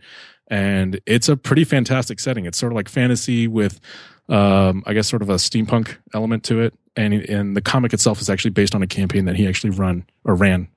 So go check it out. I'm looking at that comic right now. That's pretty freaking cool. Yeah, it's awesome. If you haven't watched Christian, because it's up on YouTube and is part of the podcast in audio format, interview Sean Gaston. It's a good one to check out. So by all means, go over and do that. Carl Kiesler even did some miniatures, and a character sheet inspired by Sean's work. Oh, he did. Okay, yeah. All right, awesome, Ron Man. So I've got one, and this is actually kind of an outdated blog, but it speaks to something I mentioned during the show. Norm Hensley, as I mentioned earlier, has some really cool eye candy on his old blog. It hasn't been updated in a couple of years, but it's still got a great resource. And it's savageboldfist.blogspot.com. And if you just go through there and you see some of the cool things he's done with his games, he posts a lot of pics. There's a bunch of Marvel superhero conversions on his site as well that are very cool. But he's a guy I trust implicitly with the Savage Worlds rules, with his ideas and such. And he's done some consulting and all that kind of stuff within the community as well, with like publishers and those types of folks. So definitely something you should check out. Some of the stuff is just insane that he's done. So neat trivia fact for Ron's history. Norman did a segment on the original Smiling Jack's Bar and Grill called 60 Seconds with Norm, where he'd quickly cover a Savage World setting. Yeah, sweet, awesome, that's pretty cool. And then you should mention was it Savage MCU? Which, speaking of Marvel, that's cool. Another good one. There's another great blog out there called the Savage MCU, and this is a guy that is he's basically converting characters from the Marvel Cinematic Universe to Savage Worlds using the Superpowers 2nd Edition companion. Nice. And he's done a great job. his conversions tend to be spot on, like really good. Yeah. So definitely recommend checking that out if you're looking for more Savage goodness. Sweet. And then we have a last one from Chris Shorb. He wanted us to mention how he and some friends are putting together a con in October in the San Bernardino Mountains outside LA. So if you're in that area, it's a small intimate con the whole weekend, playing all food and lodging inclusive with the price. Any pub you could give would be awesome, is what he writes. So you can check that out at facebook.com/PineCon Convention. Is it? Yeah, go Is ahead. it called PineCon? Is it? Yeah, it's Pine. Well, I don't know if it's pronounced Pinecone Convention or PineCon. Let's check that Did link their out and place. see what you see. Yeah. Yeah. That's pretty cool. All right. Whoa. Very neat. All right. So now we go into skill check. You ready? We're going to do skill check. We do it with every guest that's on the show. You guys ready? Excellent. I think so. All right. We'll start with Christian, then we'll hit shit. Ron. So, Ron, you'll be prepped after this. We won't put you in the sound booth to We remove like your Ron better, headphones. so. All right. All right. Ready, Christian? Yeah. GM or player? GM. All right. GM screen? Screen or no screen? Screen, but not to be sort of elusive, just because it's where I keep my notes. Like I can, they're just facing me. That's it. Utilitarian. Good stuff. Yeah, exactly. Modules or original content? Both. I like to take modules for nights when I'm not prepared, or sometimes I'll take modules and riff off of them, and sometimes I'll just do completely original content. It sounds like a non-answer. Next, No, balanced. it's utilitarian. Both. Well, I do this and then I do that. It's not. It's a false dichotomy. Go All ahead. right. Fair enough. There we go. Balanced encounter or screw balance? Screw balance. Nice. Favorite Worlds. favorite RPG? Fate. Awesome. Excellent. Glad we had you on tonight. RPG you're playing in the next week or month? Fate. No, Savage Worlds. What setting, to get specific on that one? What setting? It's an adventure published by Pinnacle Entertainment Group called Zombie Run. Okay. There you go. Ron, you ready? I'm ready. Player or GM? GM. Screen or no screen? Screen. Modules or original content? Both. False dichotomy. We can't get away from it. I gotta revamp that question. No one likes it. If there was a gun to your kid's head, which one would you pick? Balanced encounter or screw balance? I'd use my screen and kill the person trying to kill my kid. Well, at least we got a different answer out of There it. we go. I like Ron. Still utilitarian. Screw balance. Favorite RPG? Savage Worlds. What RPG you're playing in the next week or month? Next week will be Cursed for Savage Worlds. There you go. Look at that. Painless. And you guys survived. If you go out 2 weeks, I'm running Icons. Oh, nice. What? That's not Savage Worlds. You guys do other stuff that just freaks me out, man.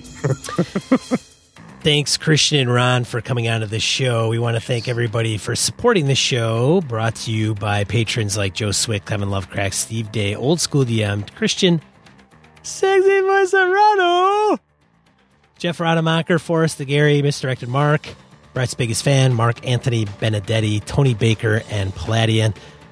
We also want to thank Corey Wynn. Consider becoming a patron of the show at gamingnbs.com/Patreon. Christian and Ron, where can people find you? Ron. I can be found the Savage Bloggers Network podcast and at on my G+. I'm pretty easy to find. Everything's Ron Blessing. So Same here. Savage Bloggers Network podcast, savagebloggers.net, and Google+. You can find me in the Savage Worlds community or find me at google.com/plus Christian Serrano. I'm one of your hosts, Sean. And I'm Brett. Good night, good game and all.